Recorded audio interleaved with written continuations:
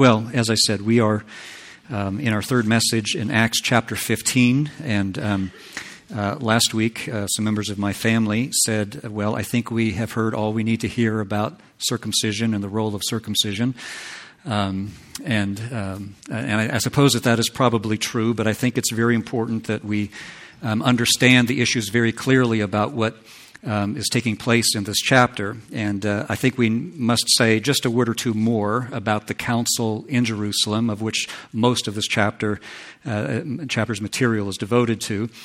So before we move on, a word or two more about this, and more specifically concerning what it was and what it wasn't about, the council, the issues that were at stake. And it's necessary to do this because some people who haven't really understood the issues involved in this chapter have been led into many serious errors in which they interpret some of the things that are said in this chapter and some of the things that Paul says elsewhere to mean that God's law has no ongoing relevance in the modern world, or really since the time of Christ, and that, they suppose, the law in its entirety is obsolete, that it's passed away, that it's been abolished. That we now live in an age of grace which absolves us from the requirement of obedience to God and His commandments. Sure, God would like us to obey Him, they suggest, but it's not really necessary. And they come to this conclusion because they fail to make some important distinctions within the law. The council, you'll remember, in this chapter, rejected the proposition which is mentioned in verse 5. It is necessary to circumcise the Gentiles and to order them to keep the law of Moses. As I say, the council rejected this. It is not necessary, they said, for the Gentiles to be circumcised and to keep the law of Moses. And many people have assumed that the law in its entirety is meant, that it's not incumbent upon the Gentiles to keep the law. But we have to understand this statement within the scope of the discussion that was being had at the Council of Jerusalem, which had to do not with the law as a whole, but with the ceremonial elements of the law. Okay, this is a very, very important distinction to make, that there are different kinds of commandments given in the Old Testament law. Traditionally, there have been three types of commandments or three types of law mentioned in the Old Testament. That is moral law, ceremonial law, and judicial law, which kind of grows out of the moral law. John Frame, a famous theologian and well-deserved, explains it this way. He says, the moral law is our fundamental responsibility toward God as set forth in the creation ordinances, those things revealed about God and His will for man at the time of creation, and in the Ten Commandments. Ceremonial law, he says, has to do with the Aaronic priesthood, animal sacrifices, annual feasts, circumcision, the Day of Atonement, laws of uncleanness, and other matters. And judicial law, often called civil law, includes crimes punishable by the state and the penalties required for them. Now, you've probably, as you've read the Bible, as you've read the Old Testament through the legal portions of the Old Testament, you've probably noticed some of these distinctions yourself. Even though you may not have clearly identified them, you've noticed that there are different kinds of commandments that are given. There are some commandments that deal very directly with moral and ethical concerns, and others with religious ritual that don't seem to have any ethical bearing whatsoever. There's nothing inherently good or evil, for instance, about eating or abstaining from certain kinds of foods. As Paul writes in 1 Corinthians, food will not commend us to God. We are no worse off if we do eat and no better off if, we're no worse off if we do not eat and no better off if we do. In another place, he will say that the kingdom of God does not consist in eating and drinking, but in righteousness, joy, and peace in the Holy Spirit. So there are certain elements of the law that God commanded the people of Israel for a time that didn't really have an ethical or moral bearing. There's nothing inherently good or evil about circumcision or ritual washings or the observance of holy days and so on. But other things do have inherent ethical implications. Murder is inherently evil. So is stealing and bearing false witness and adultery and so on. All right, so those things will always be wrong. The distinction between moral and ceremonial law, by the way, is not an invention of theologians. The distinction is recognized in Scripture itself, though without the use of these precise terms. It's recognized, for example, in the book of the prophet Isaiah, this distinction between moral and ethical commandments of God and those having to do with ritual, the way of worship in the Old Testament with the priesthood and the offering of sacrifices and so on. For instance, in Isaiah chapter 1, verses 11 through 14, Isaiah, on God's behalf, brings an indictment against Israel. He says, "What to me is the multitude of your sacrifices, says the Lord. I have had enough of burnt offerings of rams, the fat of well-fed beasts. I do not delight in the blood of bulls or lambs or of goats. When you come to appear before me, who has required of you this trampling of my courts? Bring no more vain offerings. Incense is an abomination to me. New moon and Sabbath and the calling of convocations. I cannot endure iniquity and solemn assembly. Your new moons and your appointed feasts my soul hates. They have become a burden to me. I am weary of bearing them." Now, as we read this, we might think, but wait a minute. Didn't God command these things? Didn't he command the people of Israel to bring sacrifice and offering, burnt offering, to observe new moons and holy days as days set aside for certain worship practices and teaching and the law and things like these? Well, he did, but we get a clue as to what he means by condemning the practice of these things in the next couple of verses. He goes on to say, "When you spread out your hands in worship, in supplication, in prayer, accompanying these sacrifices and offerings, when you spread out your hands, I will hide my eyes from you. Even though you make many prayers, I will not answer you. Your hands are full of blood." He means bloodshed, violence. They had committed violent acts. "Wash yourselves, make yourselves clean, remove the evil from your deeds, evil of your deeds from before my eyes. Cease to do evil, learn to do good." So I think you can see from this passage and others that God is far less concerned about sacrifice and offering than he is about his people doing good and avoiding evil. Cease to do evil, learn to do good. And the same point is made in the book of the prophet Micah. Micah chapter 6. "With what shall I come before the Lord and bow myself before God on high? Shall I come before him with burnt offerings, with calves a year old? Will the Lord be pleased with thousands of rams, with 10,000s of rivers of oil as an offering? If a little is good, maybe more is better. Let me bring him an abundance of these things. Is this what the Lord requires of me?" These various forms of worship and sacrifice. "Shall I give my firstborn for my transgression, the fruit of my body for the sin of my soul?" This is what Israel is saying in response to God after being rebuked by him for transgression. What does God require of me? What sacrifice is great enough to atone for what I have done? And then God answers, or the prophet does, on God's behalf. "He has told you, O man, what is good. And what does the Lord require of you? But to do justice, to love kindness, and to walk humbly with your God." What is it that God requires? All of these sacrifices, all of these ritual elements of worship, multiplied times 1,000? No. What God delights in, what he requires of his people, that we deal equitably with our neighbor, that we do justice, that we love kindness, and that we walk humbly with God. You see the distinction between those things that related to ritual elements of worship, ceremonial things, versus things that are inherently ethical or moral in character. And this is what's going on in the book of the prophet Hosea also, when he says, God says, "I desire steadfast love, not sacrifice, the knowledge of God rather than burnt offerings." In other words, he prefers that his people deal equitably with their neighbors, that they be faithful, true, and loving and kind, which is really what it means to know God. Who is it who knows God? The one who knows all the details of Leviticus and how the offering is supposed to be laid bare, how it's supposed to be killed, what portions go on the altar to go to God, what portion goes to the priest, what portion goes to the worshiper, and all these fine details of ritual sacrifice. Is that what it means to know God?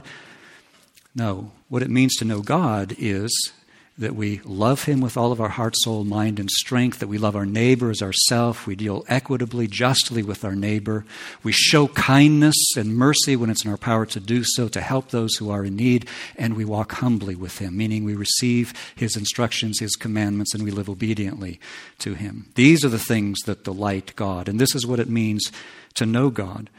So in all of these passages and a number of others that we could cite, you can see that there is a distinction which is made between moral and ceremonial commandments.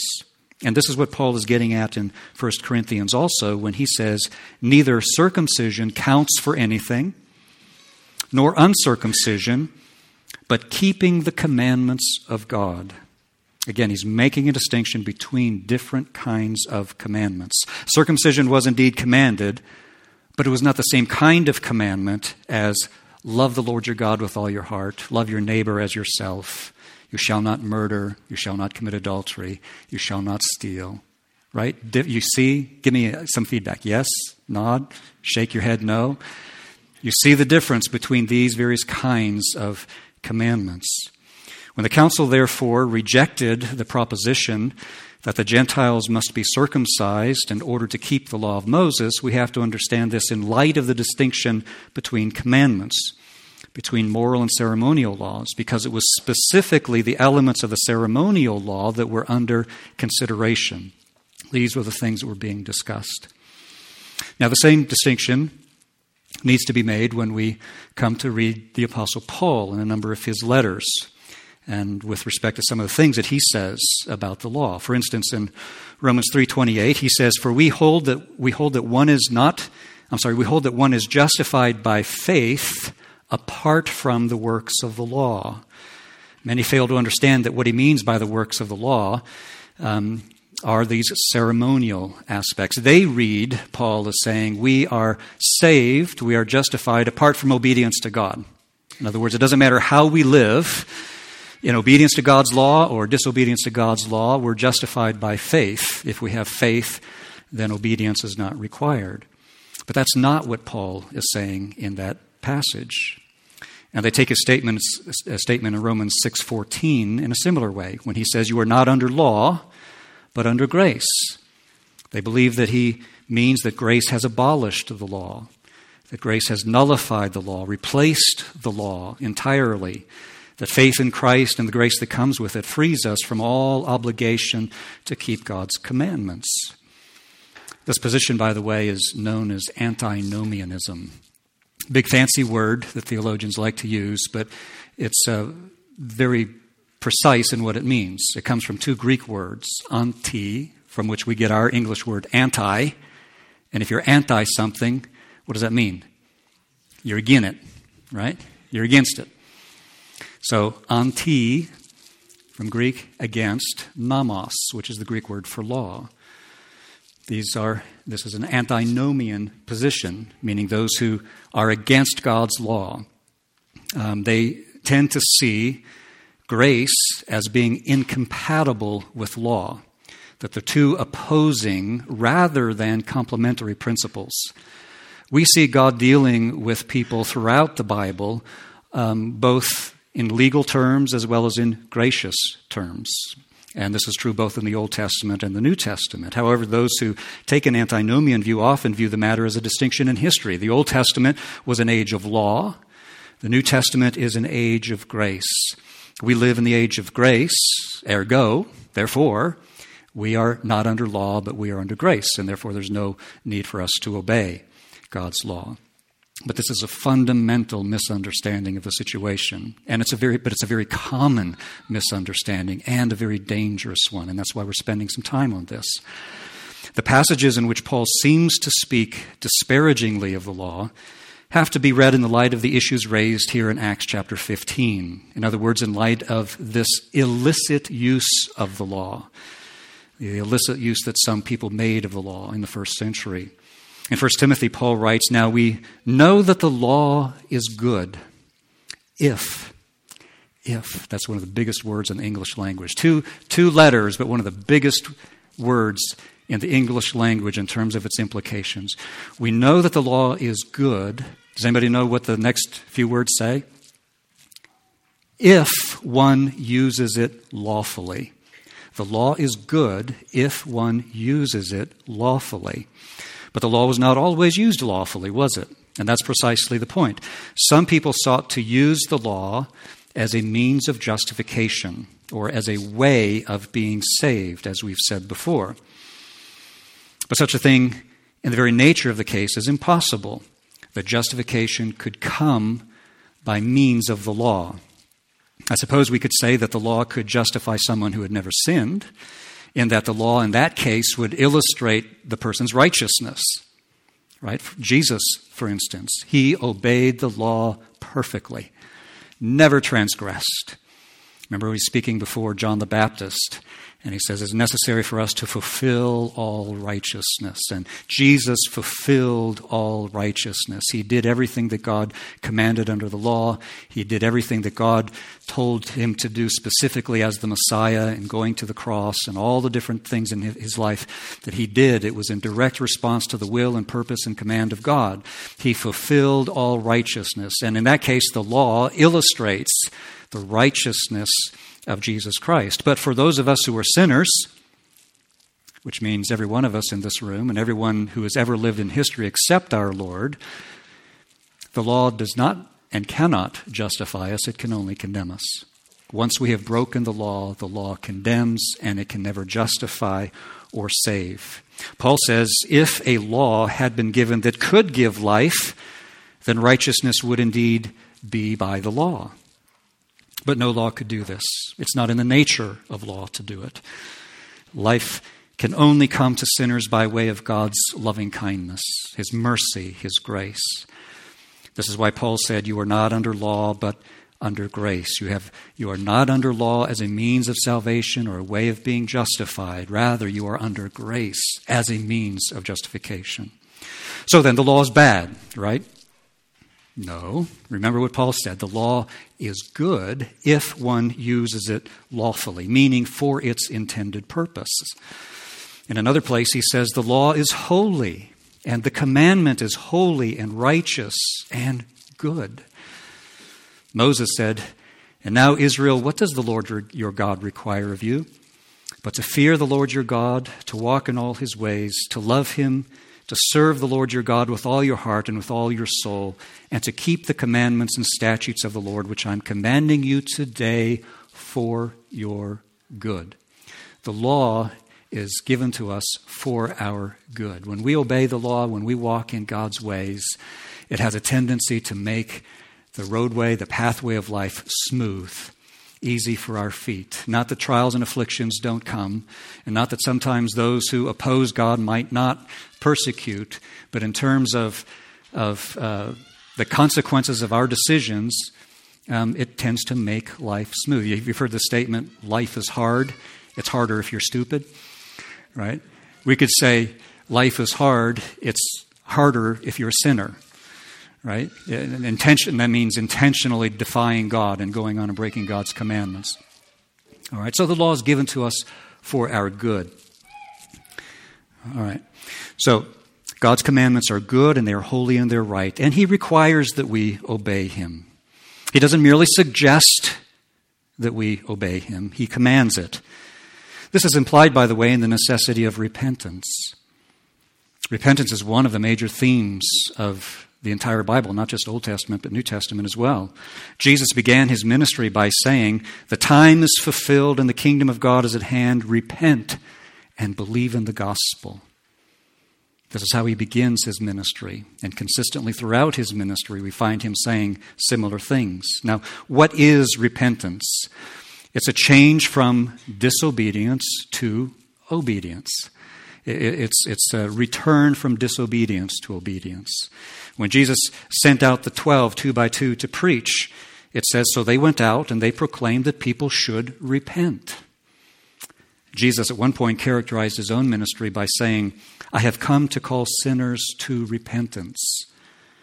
In another place, He said, unless you repent, you will all likewise perish. And then a few verses later, He repeated it. Unless you repent, you will all likewise perish. After his resurrection, as he was explaining the recent events, his crucifixion, his betrayal, crucifixion, his resurrection, he's describing these things, explaining them to the disciples. He says, "Thus it is written, that the Christ should suffer and on the third day rise from the dead, and that repentance and the forgiveness of sins should be proclaimed in his name to all nations." So again, repentance is turning from disobedience to obedience. Obedience to what or to whom? Well, to God and to his law, to his commandments. Without repentance, there is no forgiveness. The writer of Hebrews says that Jesus has become the source of eternal salvation to all who obey him. To all who obey him. And the writer of Hebrews again says, he admonishes us to strive for the holiness without which no one will see the Lord. All right? It is simply not true that God does not expect us to obey him. And I have to emphasize this point because there is a teaching that is current in the evangelical world that so emphasizes grace that it essentially negates, sometimes by way of implication, but sometimes very explicitly stated, it negates the responsibility of the recipient of that grace, negates the responsibility of repentance and consequent obedience. This is not merely wrong, it is heretical. Obedience is what God is after, and obedience that stems from the heart, a heart that wishes to please God, a heart that loves God and wishes to please him by rendering obedience. This is the only proper response to the grace that we have received. Not, "Oh God, thanks for forgiving me of my sin. Your grace is so great. Now I'm going to go live like the devil or do whatever I please." Not that it would be usually stated in that direction or stated so explicitly, but oftentimes that is clearly the indication when we say that the Old Testament was an era of law, New Testament is an era of grace. We live under grace, not law. And the implication is, sure, God would like your obedience, but it's not really that necessary. But when we see the consistent message of not only Jesus himself in the New Testament, but his apostles, the emphasis on repentance, it becomes very obvious, I think, that obedience is required. So it is not true that grace absolves us of the responsibility of obedience. In fact, just the opposite is true. Paul says in Titus, "The grace of God has appeared. The grace of God has appeared, bringing salvation for all people, training us to renounce ungodliness and worldly passions, and to live self-controlled, upright, and godly lives in the present age." What does the grace of God do? It teaches us to renounce a sinful style of life. It teaches us to exercise self-control so that we can lead lives that are pleasing to God, lives that are godly and righteous in this present age. So don't listen to anyone who would teach you otherwise. For as the Apostle John says, many false prophets have gone out into the world, and they teach what I would regard as damnable heresies in this regard. God's grace is great, but there is a responsibility that we have in response to receiving that grace, and that is to lead a life that is worthy of the gospel. With his help, the empowering of the Holy Spirit, and we're all going to stumble and fall, but our heart's orientation should be toward obedience to God, out of love for God. The Apostle John says in his first letter, he said, "This is the love of God." Do you want to know if you love God? Here's a pretty good test. This is the love of God, that we keep his commandments, and his commandments are not burdensome. Right? Our response is like that of David in the Psalms. "Oh, how I love thy law. It is my meditation all the day." Oh, how I love it, Lord. And we can't help but to love God's law when we love God and we know his character. Some people, it's like, rather than saying, "Oh, how I love thy law, it is my meditation all the day," their response is, "Oh, how I hate thy law, it is my consternation all the day." You know, they chafe under it, they resist, and it's a burden that's too difficult to bear, and they don't want it, and so they look for ways to excuse themselves from the responsibility of obedience, and they look to grace. Grace absolves us of that responsibility. But no, John says, this is the love of God, that we keep his commandments, and his commandments are not burdensome. In other words, they're joyful to us. And yes, we do at times find ourselves in situations where we struggle with temptations. The flesh wishes to indulge itself in illicit behavior. And the heart and the mind say, no, that's not right. God says it's not right. Don't do it. And there are those moments of struggle. And Paul talks about that in Romans chapter 7, doesn't he? So there are sometimes I find myself doing things that I don't approve of. And there's this struggle within me. Sometimes doing the very things I hate. We all, as long as we live in this world, will struggle with that from time to time. But as we grow in grace and as we mature in our walk with the Lord, the struggle will get easier for us because we become conformed more and more to the image of Christ, not just our outward behavior, but our hearts and our affections. The things that we found while we were walking in the world, the things that we found ourselves loving, we now come to loathe. And the things that when we were walking in the world, we thought we wanted to hold off at arm's distance, so that's not for me, the things of God, now we aspire to, and we love, and we hunger for. Blessed are those who hunger and thirst for righteousness, for they will be filled. And so there's a transformation by grace and through the power of the Holy Spirit that takes place over time. And the Bible calls this sanctification, this process of being made holy. And sometimes it's a painful work, but it is a work that we should welcome and be thankful for as God works it in us. All right, let's get to our text for the day, and this will be brief. That's an addendum to the last two sermons on Acts 15. All right, at least verses 1 through 35. Today we're taking a brief look, very brief, I promise, at verses 36 through 41. After the council.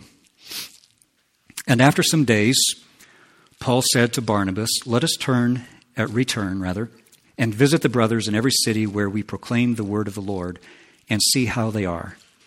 Now Barnabas wanted to take with them John, called Mark, but Paul thought best not to take with them one who had withdrawn from them in Pamphylia and had not gone with them to the work. You might remember that from Acts chapter 13. While Paul and Barnabas are on their first missionary journey, John Mark accompanies them for a part of the journey, engages in the labor along with Paul and Barnabas and some others as well, but then he reaches a certain point in which he turns back and he goes home. Now, there's no judgment that's made about that, nothing, it's just stated as a matter of fact. In Acts chapter 13, here Paul is alluding to this when it says that he didn't want to take John Mark with them on the second journey because he had withdrawn from them in Pamphylia and had not gone with them to the work. Verse 39, and there arose a sharp disagreement so that they separated from each other. Barnabas took Mark with him and sailed away to Cyprus. But Paul chose Silas and departed, having been commended by the brothers to the grace of the Lord. And he went through Syria and Cilicia, strengthening the churches. Now, this is very interesting for a number of reasons. First of all, it shows us that even good and honest men can have honest disagreements. And sometimes those disagreements can be sharp enough that it leads to a parting of ways, can lead to division. There is no doubt that Paul and Barnabas looked upon each other as dear friends in Christ, that they loved each other dearly, that they had and would continue to have sweet fellowship with each other. But they differed over what was wise with respect to the projected missionary journey. They differed with regard to what was wise with respect to the role that John Mark should have in that journey. Barnabas wished to take him along, but Paul said, nope, no way, not going to do it. And notice that this was not a doctrinal issue. It was not a doctrinal issue. It didn't regard any judgment on Paul in terms of John Mark's theological views. He's unworthy because he's, doesn't know the truth or doesn't teach the truth. It was rather a practical and strategic matter. Paul also seems to have viewed it as a matter involving John Mark's character. He thought that John Mark didn't have the courage and the commitment necessary for the work. He showed himself unreliable in Paul's judgment on their first journey. And he hadn't, in the meantime, proved himself enough to convince Paul that he could be trusted on a second journey. So Paul said no. Another interesting thing is that the difference between Paul and Barnabas seems to have stemmed, at least in part, from their different personalities. Their different personalities. God has gifted us each with different personalities. And I'm glad that he did, because it'd be really boring in life if everybody was the same. Right? Sometimes some personalities may prove to be a trial to you. Right? But don't worry, sometimes your personality proves to be a trial to others. So it's mutual. But God is in the work of sanctifying our personalities, and Paul and Barnabas had different personalities, and it becomes evident as we read in different places. Paul could be an in-your-face kind of guy.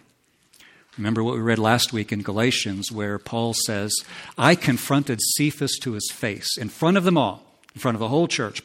Peter was in error, and I confronted him to his face. He could be an in-your-face kind of guy.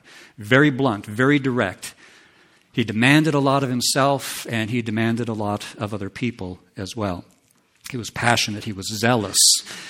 We might say today he was intense, and maybe a bit stubborn too. On the other hand, remember that Barnabas, the name Barnabas, means, does anybody remember?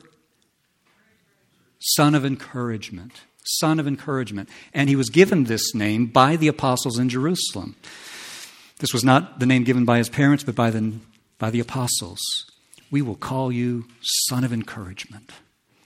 Because they noticed, no doubt, that he was one who always hoped for and believed the best about others. He was an encourager.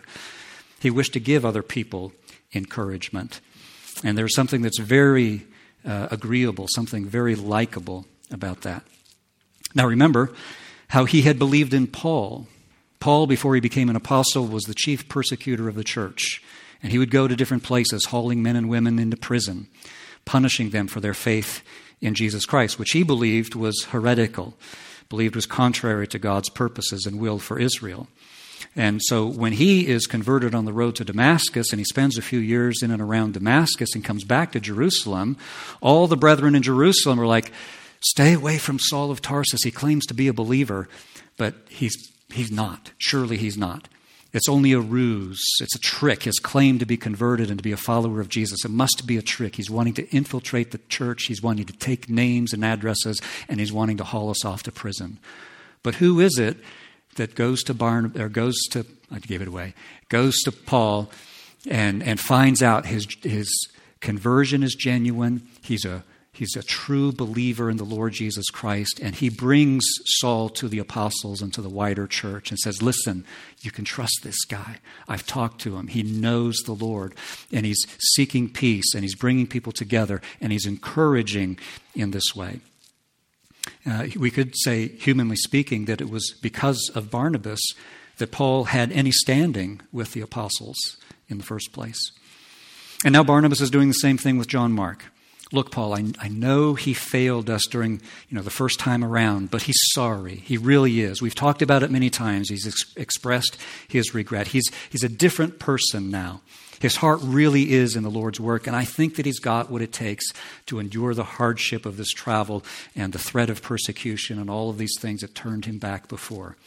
Paul said, look, Barney, Mark is your cousin, and you're allowing your relationship with him, to cloud your judgment. I don't think he's ready. We're not taking him. No, really, Barnabas says, Mark is ready. Let's take him. And Paul puts his foot down and he says, no. And so they go their separate ways. Now, I don't think we can say that either Paul or Barnabas was acting sinfully in this. As I said before, good and honest men can have honest differences of opinion. And that difference might even be significant enough to lead to division, but yet without that division being sinful. The upshot of it in this case is that there were two mission projects going on at the same time instead of just one.